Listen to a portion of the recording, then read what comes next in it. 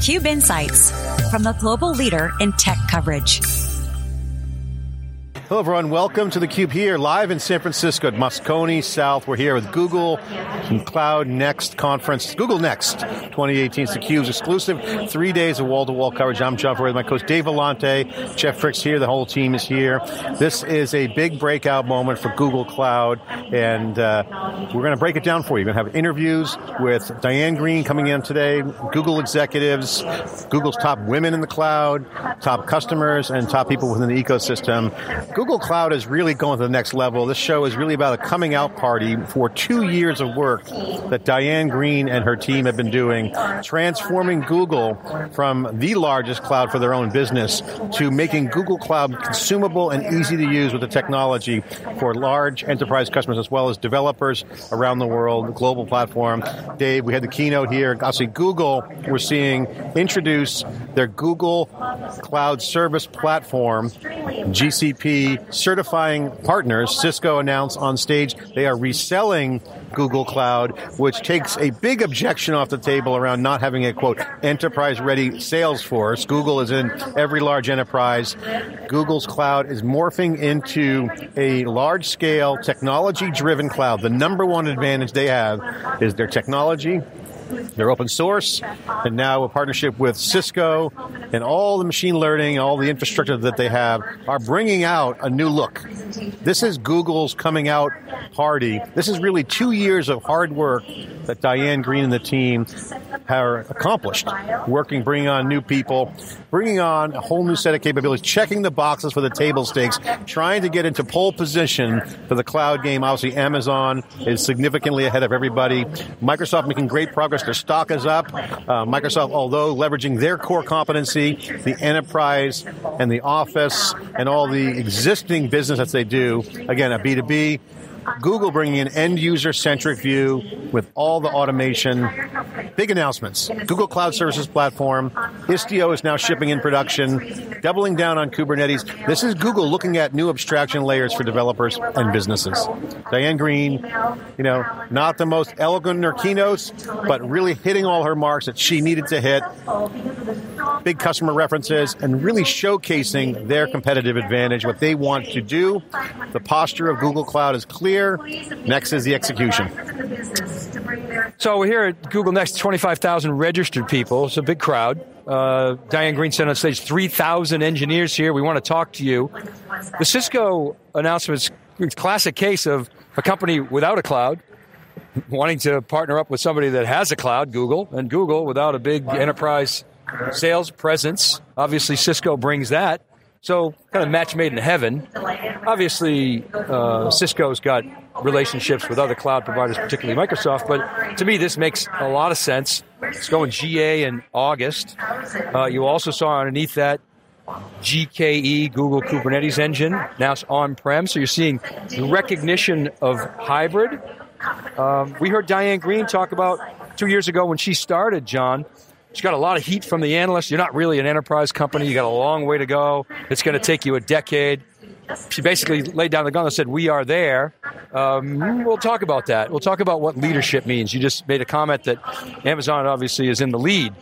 What is leadership? How does Google define leadership? Clearly, they're leading in aspects of the cloud. Scale, automation, open source, contributing a lot. It makes me wonder, does this $100+ billion company with $100 billion in the bank, do they really care about how much money they make in the enterprise? Or are they trying to sort of change the way in which people do development, do programming? And that's maybe a form of leadership that we really haven't often seen in the industry. I mean, I harken back, not that it's an exact comparison, but you think about Xerox PARC and all the contributions they made to the industry.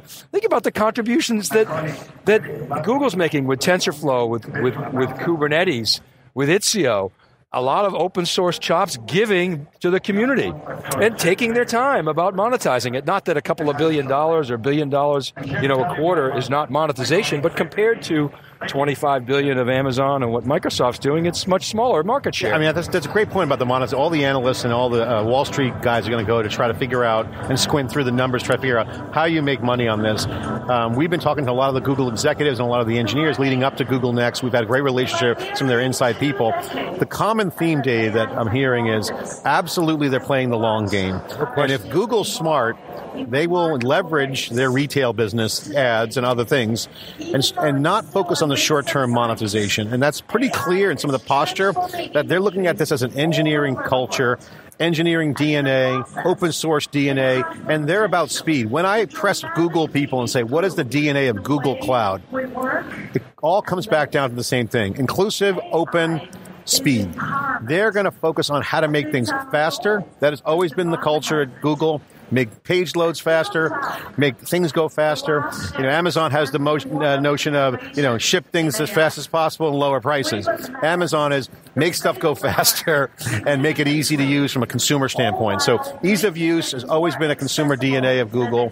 And now with cloud, if they don't focus on the short term, they continue to march to the cadence of open, speed, ease of use, and take that user-centric view to make things easier. That's key. I'm really impressed with the announcement. One little kind of technical kind of nuance is this Istio.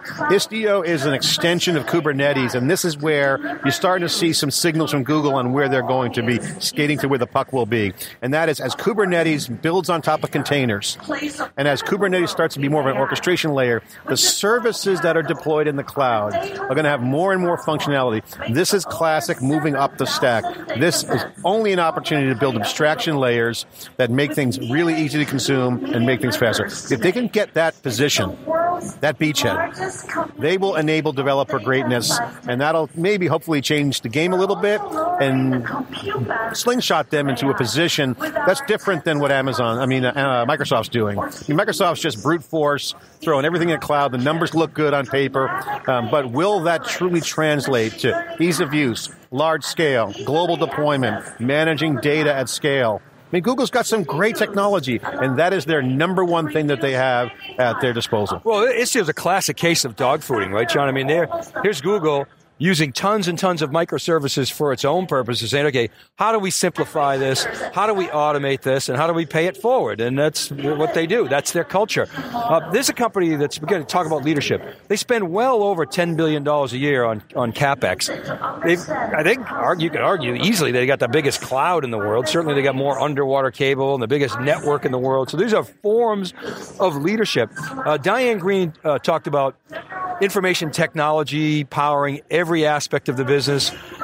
We've heard that since Nick Carr said IT doesn't matter, but now it seems like more than ever it's more important. She also said CIOs realize they're not in the data center business, but yet they only have a small fraction of their workloads in the cloud. This is why she said Google is seeing, and others I'm sure, seeing such big growth in the cloud. But then she underscored, but we're modern cloud. We're not lift and shift cloud. We're not doing what Oracle's doing, sticking existing apps in the cloud.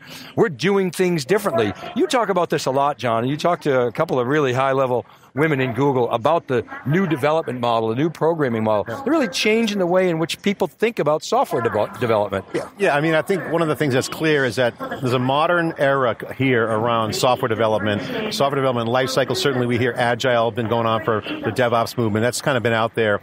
But what's changing now is that software engineering or software development isn't just computer science. You don't need 3 computer science degrees to do cloud and do development. The aperture is widening on what computer science is. That's opening up more women in tech.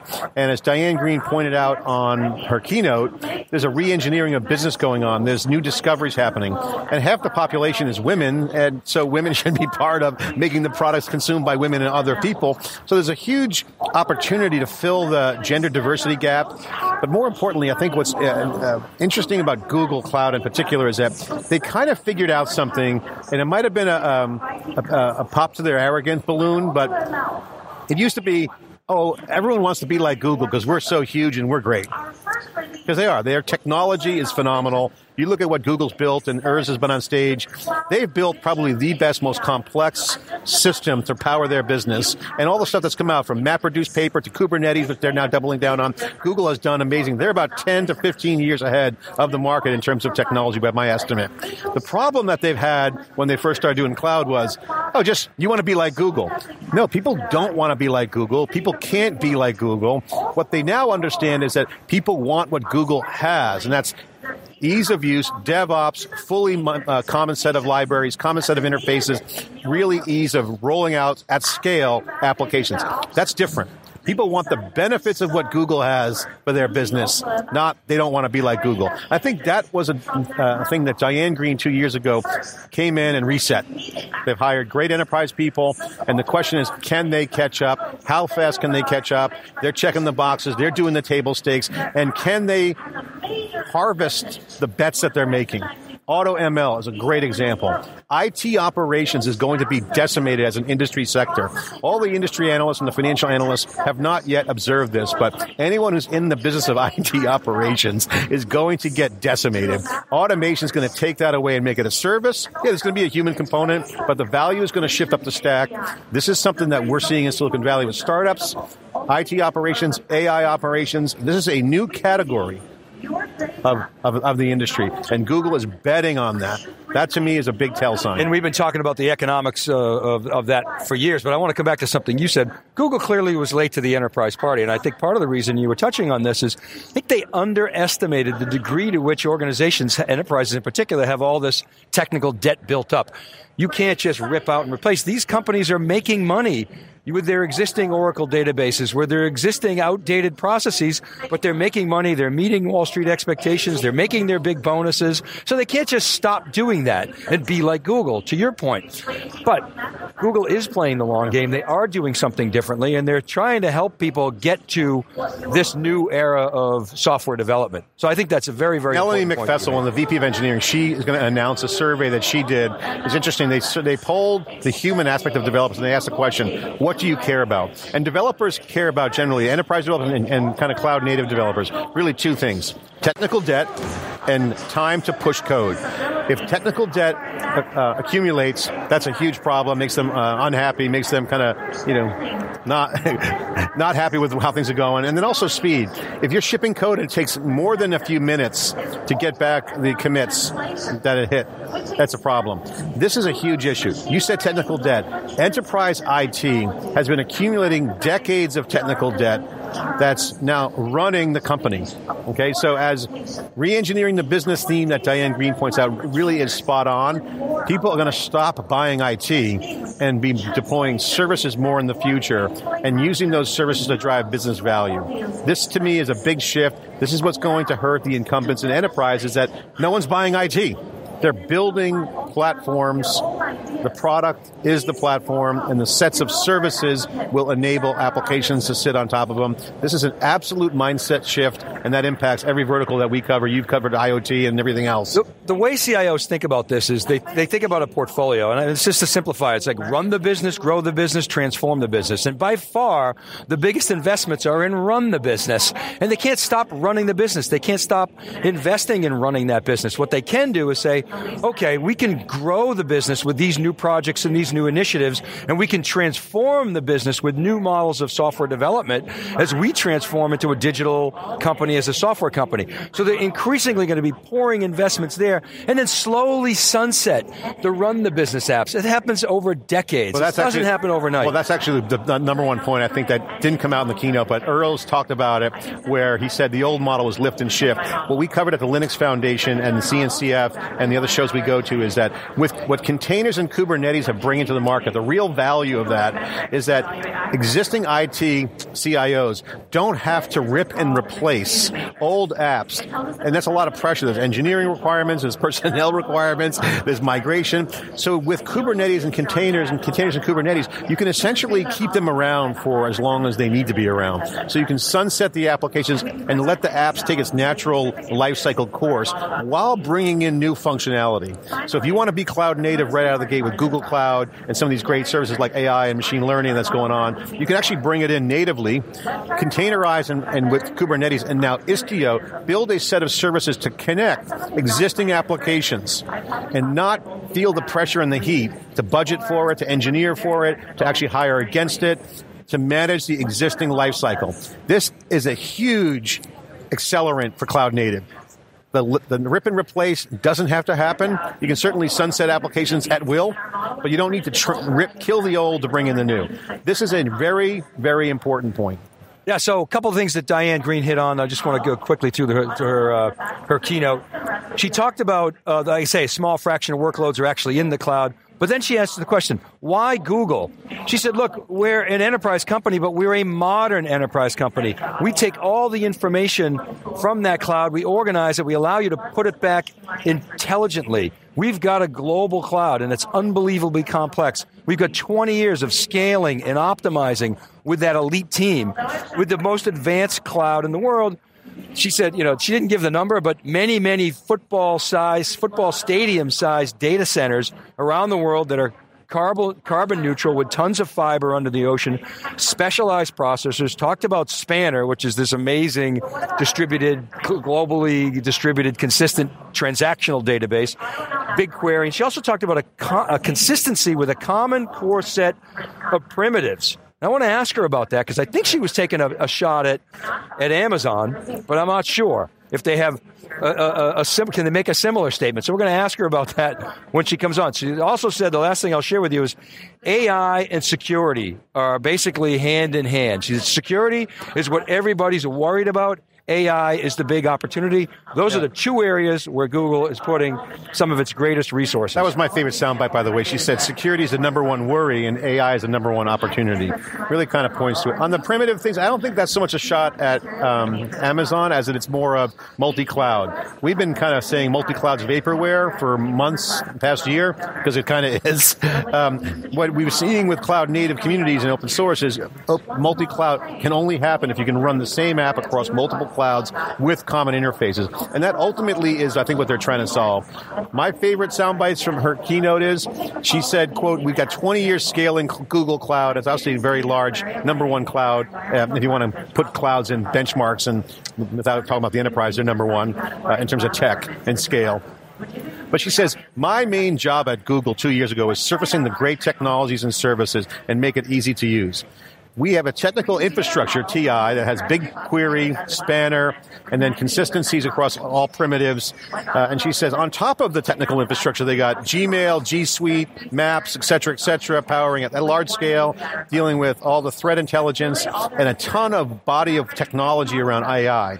And to cap it all off, leader in open source. To me, this is where Google's betting big, with security as the number one worry, which is a major checkbox, with AI kind of the catnip for the developers. And they got security features. If you compare Amazon to Google Cloud, Amazon wins on sets of services in terms of number of features. But the question is, does Google have the right features? These are the questions we're going to have. And the dig at Amazon was Reed Hastings, Netflix CEO, friend of Diane Greene. I've seen them both speak at Stanford. So she bumped into him. She said, Reed Hastings is a power user of Google Chrome and G Suite, and kind of said how great it is. But that's not Netflix. Now, Netflix is an Amazon customer. So interesting jab there was about Reed Hastings personally, but not about Netflix being a customer of Google Cloud. The question is, can Diane Greene convince Reed Hastings to move Netflix from Amazon to Google Cloud? That's the question I'm going to ask her. The other piece of the keynote that I thought was quite interesting was Urs Holtz, who was the Senior Vice President of Technology Infrastructure, who was doing cloud before anybody talked about cloud. He said, cloud is a fundamental shift in computing. GCP gives you access to unlimited computing on the world's largest network. He talked about Spanner, the globally consistent distributed database, ML APIs for doing speech and natural language recognition, BigQuery, the big data warehouse, is basically a silo buster. But he said, what's still missing is essentially that hybrid. He said, all the clouds are different. I interpreted that as meaning closed.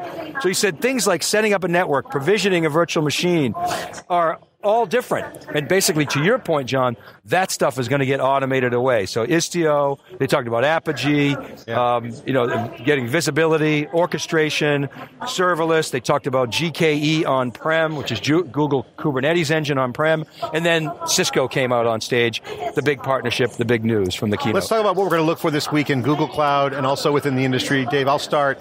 I'm looking for Google's technology architecture map, which I love. I think they got a great solution. Does that translate to the enterprise? In other words, can they take what Google has and make it useful and consumable for enterprises without having the be like Google strategy, can use what Google has benefited from in a way that enterprises can consume? I'm going to look for that, see how the technology can fit in there. And then I think the most important thing that I'm going to squint through all the hype here and the and the news and Kool-Aid that they're spreading around is how are they making the ecosystem make money? Because if Google Cloud wants to take the long game, they got to secure the beachhead as a viable, large-scale cloud, which I think they're doing extremely well. Can they translate that into a ecosystem flourishing market? Does that make money for developers? They talked about going into verticals as a core strategy and healthcare being one. Can they go in there in financial services, manufacturing, transportation, gaming and media, and attract the kind of partners and business customers that allow them to do better business? Does it translate to distribution for developers? Do businesses make more money with Google? That, to me, is the ultimate tell sign with how Google Cloud translates to the marketplace. Ecosystem benchmark and value to customers in terms of money-making, utility to users, and their customers' customers. So two things for me, John, and one is the same as yours, is ecosystem. I learned from the SiliconANGLE editorial team. By the way, go to siliconangle.com. There's some great editorial that dropped this week in support of just what's going on in cloud and Google Next. But I learned from reading that stuff, Google late to the party, only 13,000 partners. Amazon's got 100,000, cloud partners. Azure has 70,000 cloud partners. So what's the ecosystem strategy? How are they going to grow? How are they going to help make money? The second thing is, basic question, I want to understand what Google wants in the cloud. What's their objective? I know Amazon wants to dominate infrastructure as a service and be the leader there. I know that Microsoft wants to take its existing software estate, bring it to the cloud. I'm not really clear on what exactly Google's objectives are, so I want to get clarity on that. Yeah, I think it's going to be developers. One of the things we're going to dig into, obviously open source. It's the CUBE coverage here in San Francisco, live coverage of 3 days, wall-to-wall. I'm Trevor Dave Vellante. Stay with us. Thecube.net is where you can find the live feed. If you're watching this on SiliconANGLE or around the web where we syndicate, go to thecube.net to get all the content. And siliconangle.com has a cloud special this week. The team is putting out a ton of content, covering the news, critical analysis, and what it means and the impact of Google Cloud into the industry and to their customers. So I'm John Furrier, Dave Vellante. Stay with us. Live coverage here. Be right back.